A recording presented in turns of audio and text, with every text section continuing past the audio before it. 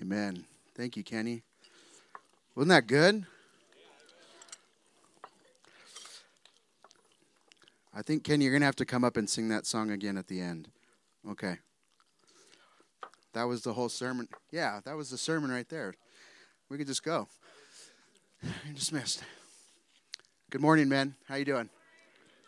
Yeah, good. Anybody tired like I am? Yeah, good. Just a couple of dads that didn't want to show their kids that they're tired. My side hustle is selling Tupperware, so this morning I want to talk to you about our product. It's durable. It's dishwasher safe. No, we're not going to talk about that. But I just want to recap last night, such a sweet time. It was fun to hear dads having faith conversations with their kids again. I got to meet a dad who got to lead his son to Christ in their cabin, and that was such a sweet gift of just them together. So, men, like I said last night, way to go leaning in and loving and leading your sons. And sons, way to go leaning in and being curious with dad and helping them explore and find wonder again. And at our last 2 times together, we'll look at a very quick look of what our story of faith is. And that's what we've been doing all weekend. This is a recap. God's a creator. He existed out of time and space. And he creates out of nothing with his word. And he creates for his glory, his delight, and for the response of worship from his creation. And he creates us in his image so that we could be image bearers, that we could reflect him where we live, work, and play. And we see that the second chapter of the story of faith is that sin comes in, and it separates, and it's by man's choice. There's an enemy and an accuser who tells man something contrary to God, and man believes it, and by choice they eat of fruit and enter sin and enters relationship that gets tension and struggle and pain between each other and between God. And so God in love brings law to help clarify his heart and intent for how he's to be worshiped and how people are to come to him and how they're supposed to have relationship with one another. And yet last night, as we talk about that, the law is unattainable. Not one person had ever lived it out fully and completely and perfectly. And so there was need for a rescuer to come, and the rescuer was named Jesus. And Jesus was the only begotten Son, and from beginning of creation where he was there, he now comes willingly and in love to fulfill God's plan to give of himself. God becomes flesh and lives among his creation. And among his creation, he invites people to walk with him, work with him, and watch how he does kingdom living. And along the way, he corrects and encourages and rebukes and models what it's like to live law out perfectly. And he does so. He lives a perfect life and dies a death that was intended for me and you to be crucified, rejected, scorned, shamed by his own creation, to ultimately die, be buried, and rise in victory. And as Paul would say in 1 Corinthians, to a letter to a church, he would say, if it wasn't for the resurrection, we would be people most pitied among men. We would believe in these 3 chapters of our story of a God that's dead. And yet God's fully alive and reigning and ruling today. And yet there's mystery in that he's with us today as well, for those in Christ. And so we take that gospel message and say, by belief, not by effort, we get invited to have right relationship with God, to be seen as right before the Father because of Jesus' sacrifice. Today we continue that story, and part of my story when I shared I became a Christian my senior year of high school. And I was trying to do all the things that I thought to do. Again, I didn't have anybody giving me a pathway forward. And so I was reading my Bible, and I was really hungry for God, and so I was showing up to youth group, and I was going to churches, multiple. You got a Tuesday night service? I'll be there. You got a Wednesday night service? I'll be there. Thursday night service, you need a volunteer? I'll be there. Friday, nothing. I'm doing a Bible study in my house. I'm baptizing friends in the pool, in the ocean, wherever I can. I'm just so excited that Jesus would save a wretch like me. And as I'm learning and growing, I find that sin is still in my life. I didn't all of a sudden magically become a Christian, believe in the finished work of Jesus, and then everything was perfect. There was still struggle and pain, and I still found myself doing things that I used to do before Christ. And so guilt and shame and pain and frustration were heavy on me. Can anyone relate? And I kept going, where is the good news in this? I'm saved from fire and hell and get eternity with God, but I don't feel any freer than I was. And I wrestled and struggled as a young man trying to follow Jesus, trying to serve him, trying to do the things that I thought I needed to do, but I didn't feel freedom. And this morning, the next chapter of our faith that I want to bring freedom to you men today had been there the whole time. This book that I was reading intently and studying and trying to tell others about was right there the whole time. And it's a simple thing that Paul would write in Galatians 5:1. He would say that it was for freedom's sake that Christ set us free. That freedom was actually the point of that suffering on the cross. Not only right relationship, but freedom in Christ. That you were meant to be free and live freely as sons of the King. To be invited into this family, as we just sung that we were adopted into a family. We'll talk about that in a minute. But the old was gone and the new has come, and what was new was this new creation or new identity. Yes, salvation came, so creation, fall, redemption, salvation, but now new reality and new identity. Paul talks about it in this. If you have a Bible, you can turn to it, Ephesians 2. If not, I encourage you guys to read it together sometime. I alluded to it a little bit last night, but this is Ephesians 2. This talks about what our state was for those who haven't placed their faith in Christ. As for you, you were dead in your transgressions. Everybody say dead. You're dead in your transgressions and sins, in which you used to live when you followed the ways of this world and the ruler of the air, or the kingdom of the air, the spirit who is now at work in those who are disobedient. All of us lived among them at one time, gratifying the cravings of our sinful nature or our flesh and following its desires and thoughts. Like the rest, we were by nature objects of wrath. Paul doesn't pull any punches right there. He says that when sin was the reality of our lives, and because of an absence of faith in Christ and without his sacrifice and belief in that, you and I were objects of wrath. Whatever God's punishment wanted to bring was right and just and fair. As we satisfied the desires of of the sinful flesh, we were objects of wrath. But verse 4, but because of his great love, say love, for us, God, who was rich in mercy, which we just sung about, made us alive with Christ. Even when we were dead in transgressions, it was by grace that you have been saved. That word grace just means unmerited favor. It means nothing you do to earn or deserve. You can't earn this grace from God. It's solely a gift from him that he gives.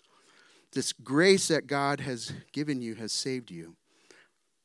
And God has raised us with Christ and seated us with him in the heavenly realms in Christ Jesus, in order that in the coming ages he might show the incomparable riches of his grace, expressed in his kindness to us in Christ Jesus. For it is by grace that you have been saved, through faith. This is not from your works. It is a gift from God, not by your works, so that no one can boast. He reiterates the gospel and says that you were dead. I was dead. But God, who is rich in mercy, instead of being an object of wrath, makes us an object of his affection and love, and gives of his Son, his one and only, so that we could have life and be made alive in him. And we become seated with him in the heavenly realms, which is a mind-blowing concept that somehow we're here and there at the same time with him. And there's this new reality that comes in, that we're in Christ. So Tupperware, I'm going to show you a little bit. This is how I think of the gospel. This is you. Do you know how I know it's you? It says so. It says you on it. This is you. Okay? You were dead in sin. Sin. You. Dead. Muerto. No breath. An object of wrath. This is who you were. But God, who is rich in mercy, in Galatians, Paul would say that he rescued us from the dominion of darkness and brought us into the kingdom of light. We're made alive in Christ. No longer dead, no longer an enemy, no longer an object of wrath, but made alive in Christ. That's you. This guy doesn't exist anymore. You might feel like this guy exists, but nothing can pull you from the grasp of Christ. New creation, altogether new. Different heart, different motive, different operating system. Made alive in Christ. The old has gone, the new has come. Colossians, Paul writes, he says that it is Christ in you, the hope of glory. How do you live the Christian life in this new identity? It's Christ in you, the hope of glory. So now Christ in you, the hope of glory, you alive in Christ, here's the new identity. It's not by your works, it's not by your effort, it's not by human hands that do this. It's by God rescuing you from the dominion of darkness, making you alive in Christ. This is the new you. New heart, new thoughts. Not perfect, but made new. Made right because of the righteousness of Christ. A new identity altogether. Paul continues to write in Colossians, he says that Christ is hidden in God with you. Christ in you, the hope of glory. You made alive in Christ. Christ hidden in God, the Father. This is a new reality of who you are. Do you see you in there? You're still very much there. A little bit. But you bring your full self to there. You are still there. But God in you, you in him, hidden in the Father, is the new reality and identity that is now yours for those in Christ. That little word in is so powerful. No longer this guy. Break up with this guy. He's a bum. He's dead. This guy has been made alive. Not by your effort, not by how much you read the Bible, not by how much you pray, not by how much you give, but by the mercy and grace of God. You've been made alive, rescued from the dominion of darkness, brought into his marvelous light. He goes on to say in Ephesians chapter 1, verse 14, that you have been sealed with the Spirit. I need Elijah. Will you come here for a sec? Yeah, you, Elijah. That one. Yeah, come on. All right, I need somebody. One person. Yeah, come on. That Elijah. Okay. Oh, all right. Good. It's okay. Okay, ready? I need your help. I can't hold a mic. Saran wrap. I'm also selling saran wrap if anybody's interested. You're going to wrap it all around there. Can you do that? You do that while I'm talking. Christ in you, the hope of glory. You in Christ made alive. Christ hidden in the Father. And then now sealed with the Holy Spirit. Vacuum sealed. Yeah, keep going. Like a lot. That word sealed with the Spirit means that it's a king's ring. A signet ring. If you've ever seen it in a movie or something, it's a ring that marks who the king is. And he takes it in the wax and he seals a letter. So that somebody can know that it's from the messenger. The king saying, he's mine. And so Christ, yeah, that's great. Give them a round of applause. Thank you, guys.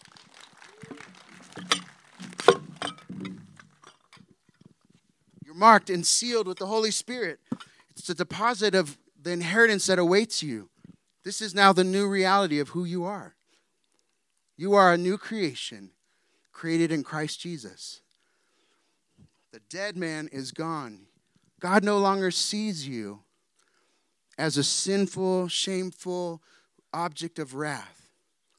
And while sin is still there, no longer is your name sinner saved by grace, but as saint who still sins. Christ in you, the hope of glory, is how you live the Christian life. It's how you express your new identity. Galatians 2:20 would say that I've been crucified with Christ and I no longer live, but it's him who lives in me. Christ in you, the hope of glory, crucified with Christ who now lives in you. You made alive in Christ, hidden in the Father, sealed, vacuum sealed with that Holy Spirit. The new creation walking around. The new identity, that's you. Do you still struggle with sin, dads? Boys, do you still struggle with sin? Me too. But the reality is, this is who you are. When this freedom comes in to say, oh, I'm not this guy who's trying to be this guy all the time. And the reality becomes, this is who I am because this is who he says I am. There's a new freedom that comes. You break up with performance. You break up with trying to earn God's favor, which is impossible anyway.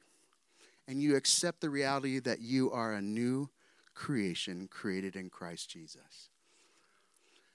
In that newness, we've been adopted into the family. Say adopted. Objects of wrath, now made children of God. The beautiful part about adoption, especially when it's writing to, say, this time that's in Rome, in ancient Rome where it's happening, is that an adopted child was more precious and secure in the family than a child of birth. He had greater rights and privileges, and it was a big deal to adopt somebody into that family. Because adopting them means they get all the inheritance that awaits. They get all rights and privileges and access as son of that adopted family. And that's what Christ does for us. A new creation, old gone, new come, new identity called sons of God. That now we have access to all the spiritual blessings in the heavenly realms. We are co-heirs with Christ. We are sons of God, that we can come to Abba, Yahweh God, and call him Abba, Dad. As we've sung multiple times this weekend, that God, where an object of wrath now becomes Papa.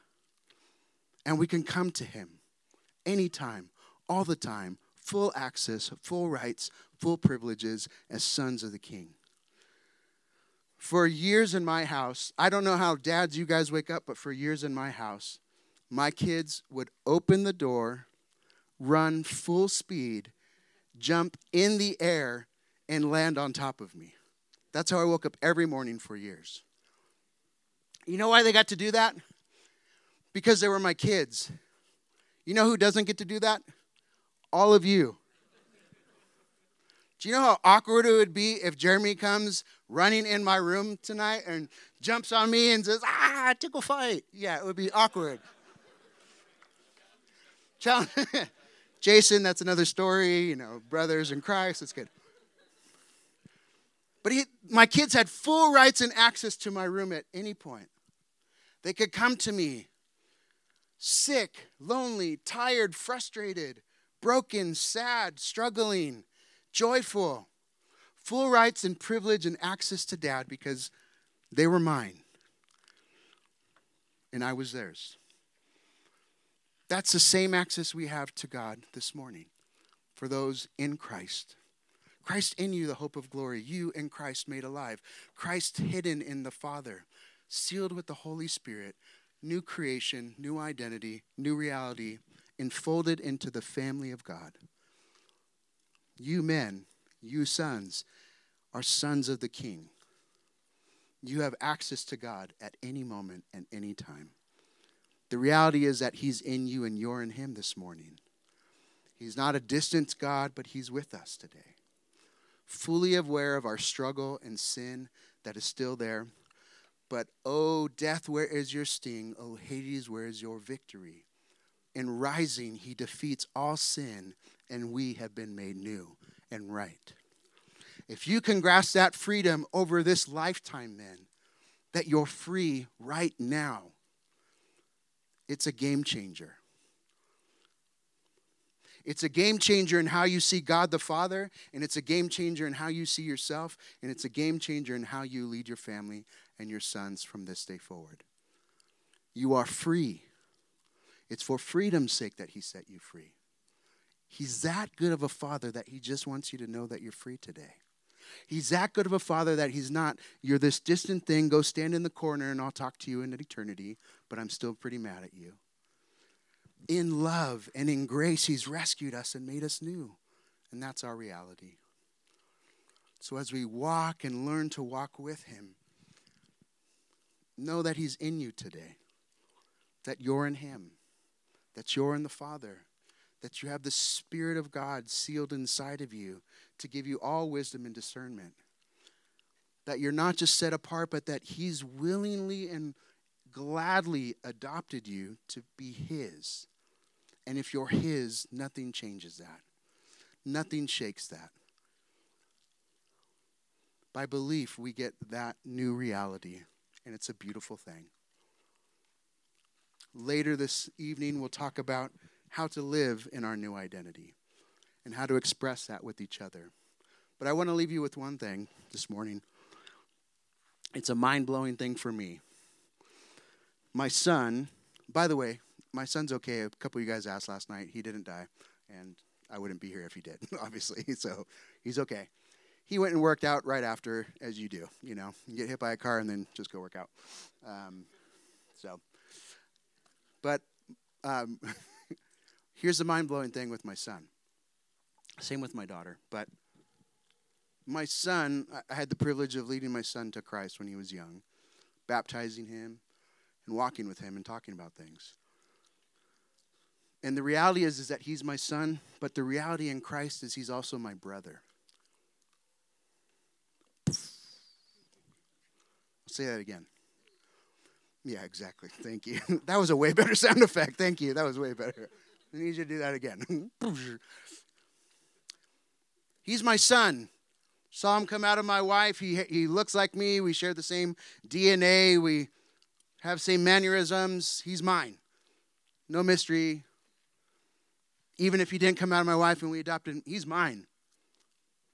Nothing's going to change that. But the reality of that, him and placing belief in Christ and me placing belief in Christ, now being adopted by the Father of all fathers, he's now my brother. He's my brother in Christ. And as he grows and matures, that he's encouraging me and image bearing to me and reminding me of who God is and who I am. Oh yeah, that's right. Thank you. I get to do the same to him. So men, if your sons have placed their faith in Christ, sons, if your dad has placed their faith in Christ, as you look at each other, you're also brothers in Christ. You're sitting next to your son who's your brother. It sounds like a bad sister mom thing or something, but it's not. Your brother in Christ is sitting right next to you. New creation, new identity right here, kingdom reality. And so as such, I want to invite Kenny to come up and sing that last song, singing of our adoption. But I'm going to ask you, before he sings that, sons, would you look at me this morning? Put your whittle down just for a second. I'm going to ask you something that I've been stretching your dads this weekend to do. Sons, I'd like you to turn to your dads, and I'd like you to pray for your dad this morning. I'd like you to put your hand on your dad, and I want you to pray. And if you've never really spent time praying, praying is just talking to God. You don't have to have big words or some crazy speech, but I want you to pray for your dad this morning. And specifically, I want you to pray for your dad that he would remember this reality, that he's a son of God, that he has what it takes because God's with him to love you and lead your family. Would you pray for him that way this morning? Can you guys do that?